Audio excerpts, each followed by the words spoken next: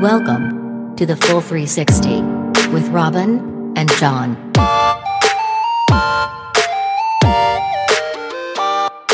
John, in Poland, on the Warta River, there's a water treatment facility. And what makes this water treatment facility so interesting is that instead of using just computers to track the heavy metals and the toxins in the water, they use clams.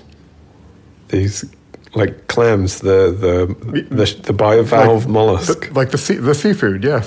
They use clams. How do they do that, Robin?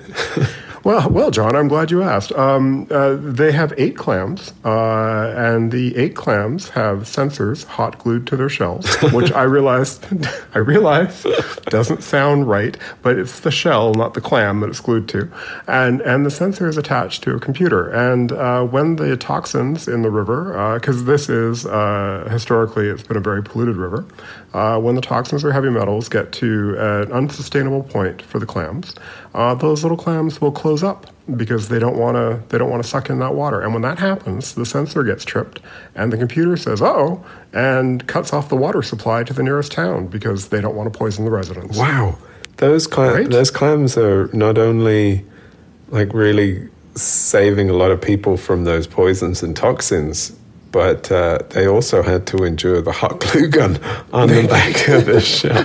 I mean, they're really taking one for the team, aren't they?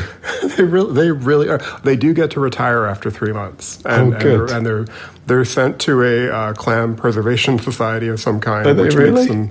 They honestly are. They're sent somewhere where it's guaranteed they will not be fished for dinner. So I think it's nice for the clams. Well, right? They're hot glue, nice trade-off. Probably a little too toxic. I don't know if anybody should eat those clams. That's a point.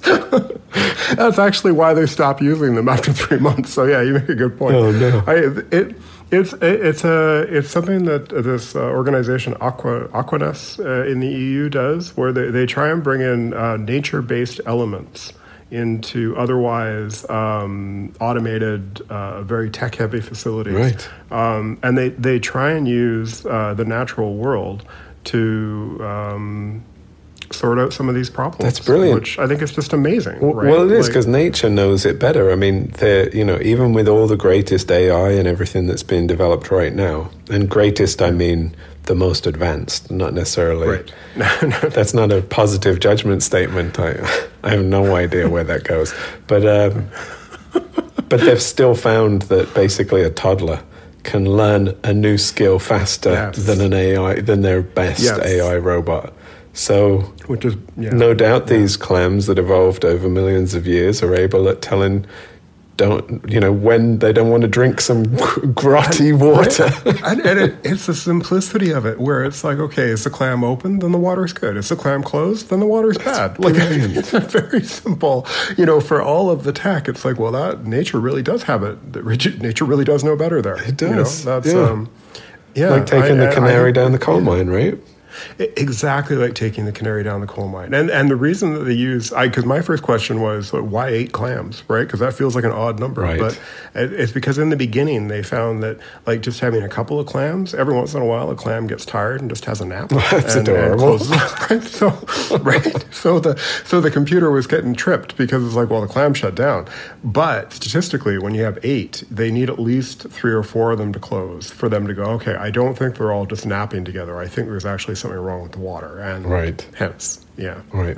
And clam number 3 hasn't been open for a while. We maybe need to check in, see if he or she is doing okay. He's doing okay.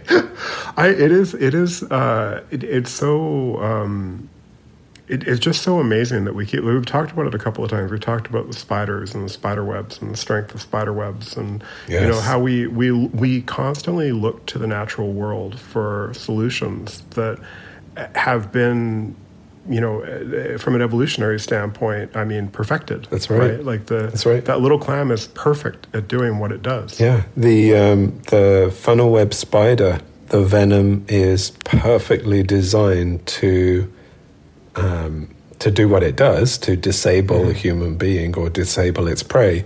But at the same time, when it's used the right way in the right dosage, it stops strokes becoming devastating in their impact. We talked about that as well.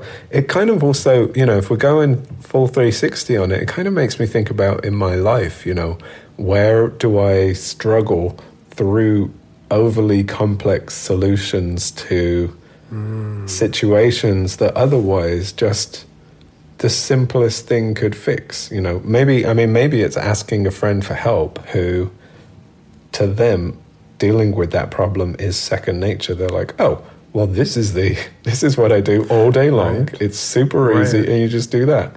And for me, it would take me weeks to try and resolve. Right, and that's true. We often, I think, get muddled in our own thinking with yes, because if all you have is your own thinking and you haven't reached out or looked for an exterior solution, you just kind of keep going around and around, right? And that's it. That's why so many different heads are so much better at solving problems, right? Collectively, we can do that. Yes. Yeah, and sometimes it takes 8 clams. And 8 clams will do it too. Or maybe 7 if one's having a nap. Well, that was great, Robin. One of our very best, John. And if you want to hear more, you should come over to patreon.com/thefull360 and join us for our bonus episodes, weekly posts, and good vibe community. And what was that address again, John? patreon.com/thefull360.